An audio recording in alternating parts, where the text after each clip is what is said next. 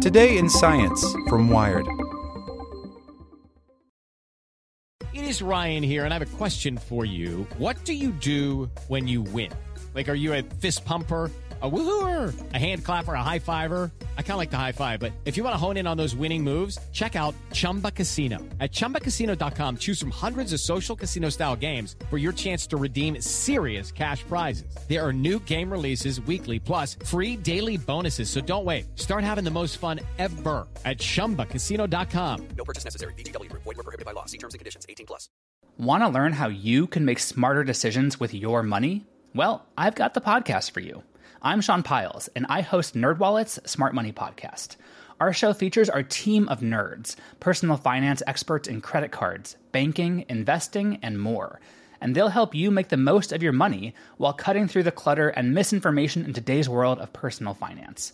You'll get clarity on strategies to help you build your wealth, invest wisely, shop for financial products, and plan for major life events.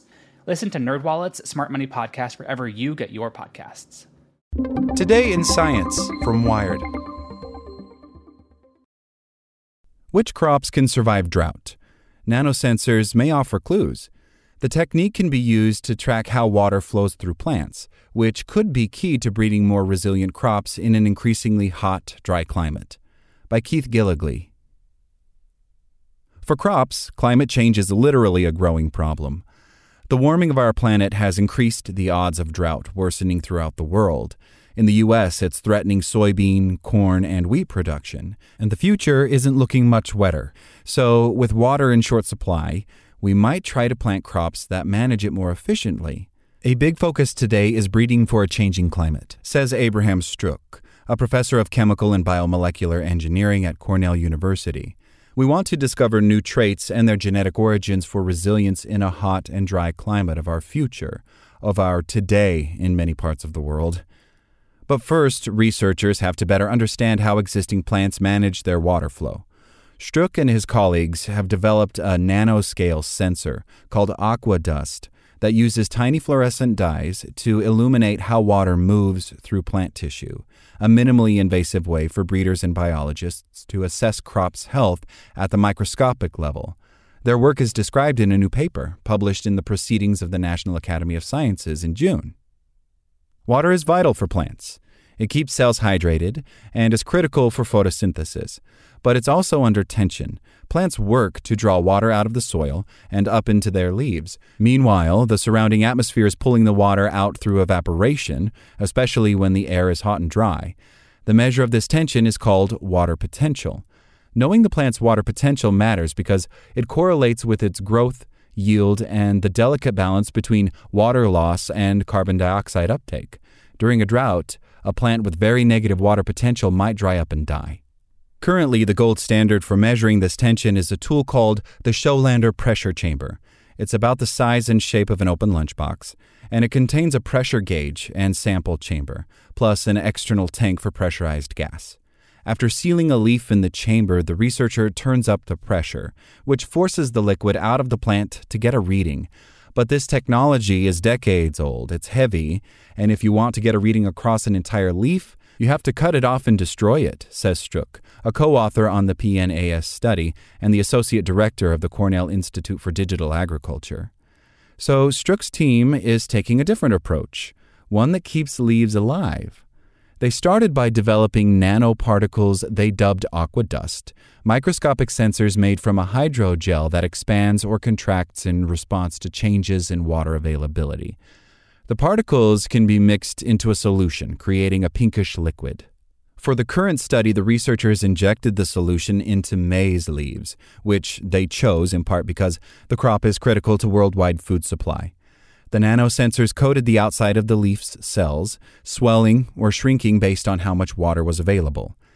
The dye molecules in aqua dust fluoresce at different wavelengths, depending on their proximity to each other, and these wavelengths can be measured with an instrument called a spectrometer. When water is readily available, the nanoparticles swell, pushing the dyes apart and creating a peak in the green wavelength the dyes emit. When there's not much water, the nanoparticles shrink, and the dyes move closer together, resulting in a peak in the yellow wavelength. Then the researchers can convert the emission spectrum readings into water potential measurements, all without harming the plant.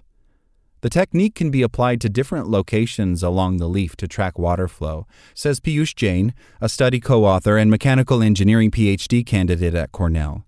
What that allows us to do is basically model the water flow through different tissues, starting from the stem to different parts of the leaf, he says. The researchers focused their aquadust measurements on the area just beneath the leaf's surface, where plants carry out important functions like taking in CO2, releasing water vapor into the atmosphere, and packaging sugars created by photosynthesis. To breed crops that manage water better, having a better grasp of the biology and behavior of water at such critical points will be very helpful, the researchers say.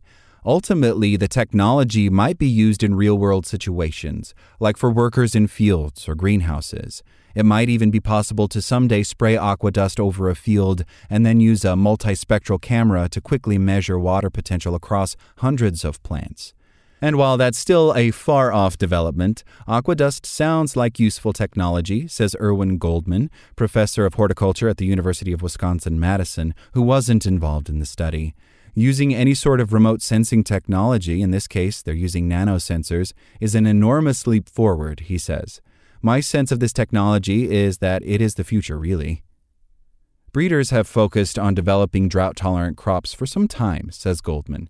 For at least the last 15 years, there's been a sense in the plant breeding community that we need to be incorporating selection for greater resilience in our crops as part of our breeding programs, that it's not enough to just breed higher yielding or better quality or for disease resistance, he says.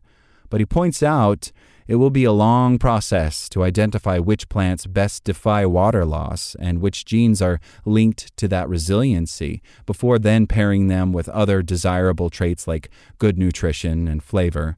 Once we identify the genes, that's very helpful, but it doesn't necessarily get us all the way to the end of the project, he says.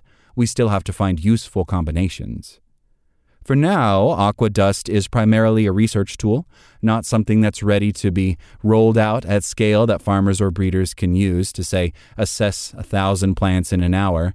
For one thing, the injected solution itself contains water, which must evaporate before anyone can take a measurement. We wait for about a day to get the leaf to come back into its natural state, says Jane.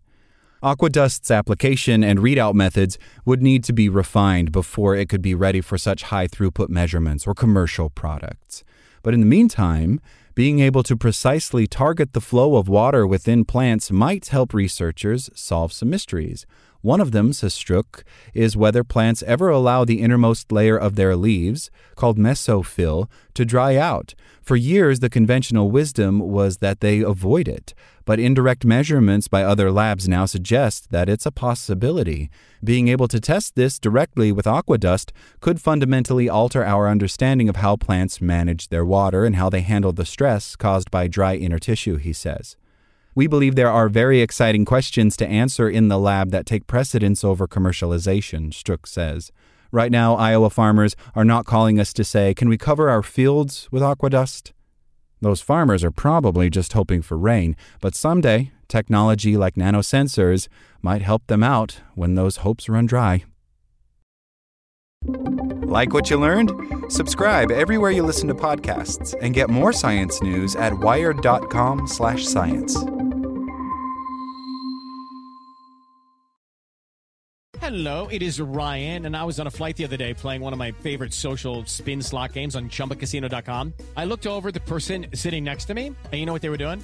They were also playing Chumba Casino. Coincidence? I think not. Everybody's loving having fun with it. Chumba Casino is home to hundreds of casino-style games that you can play for free anytime, anywhere, even at 30,000 feet. So sign up now at ChumbaCasino.com to claim your free welcome bonus. That's ChumbaCasino.com and live the Chumba life. No purchase necessary. VGW Group. Void where prohibited by law. See terms and conditions. 18+.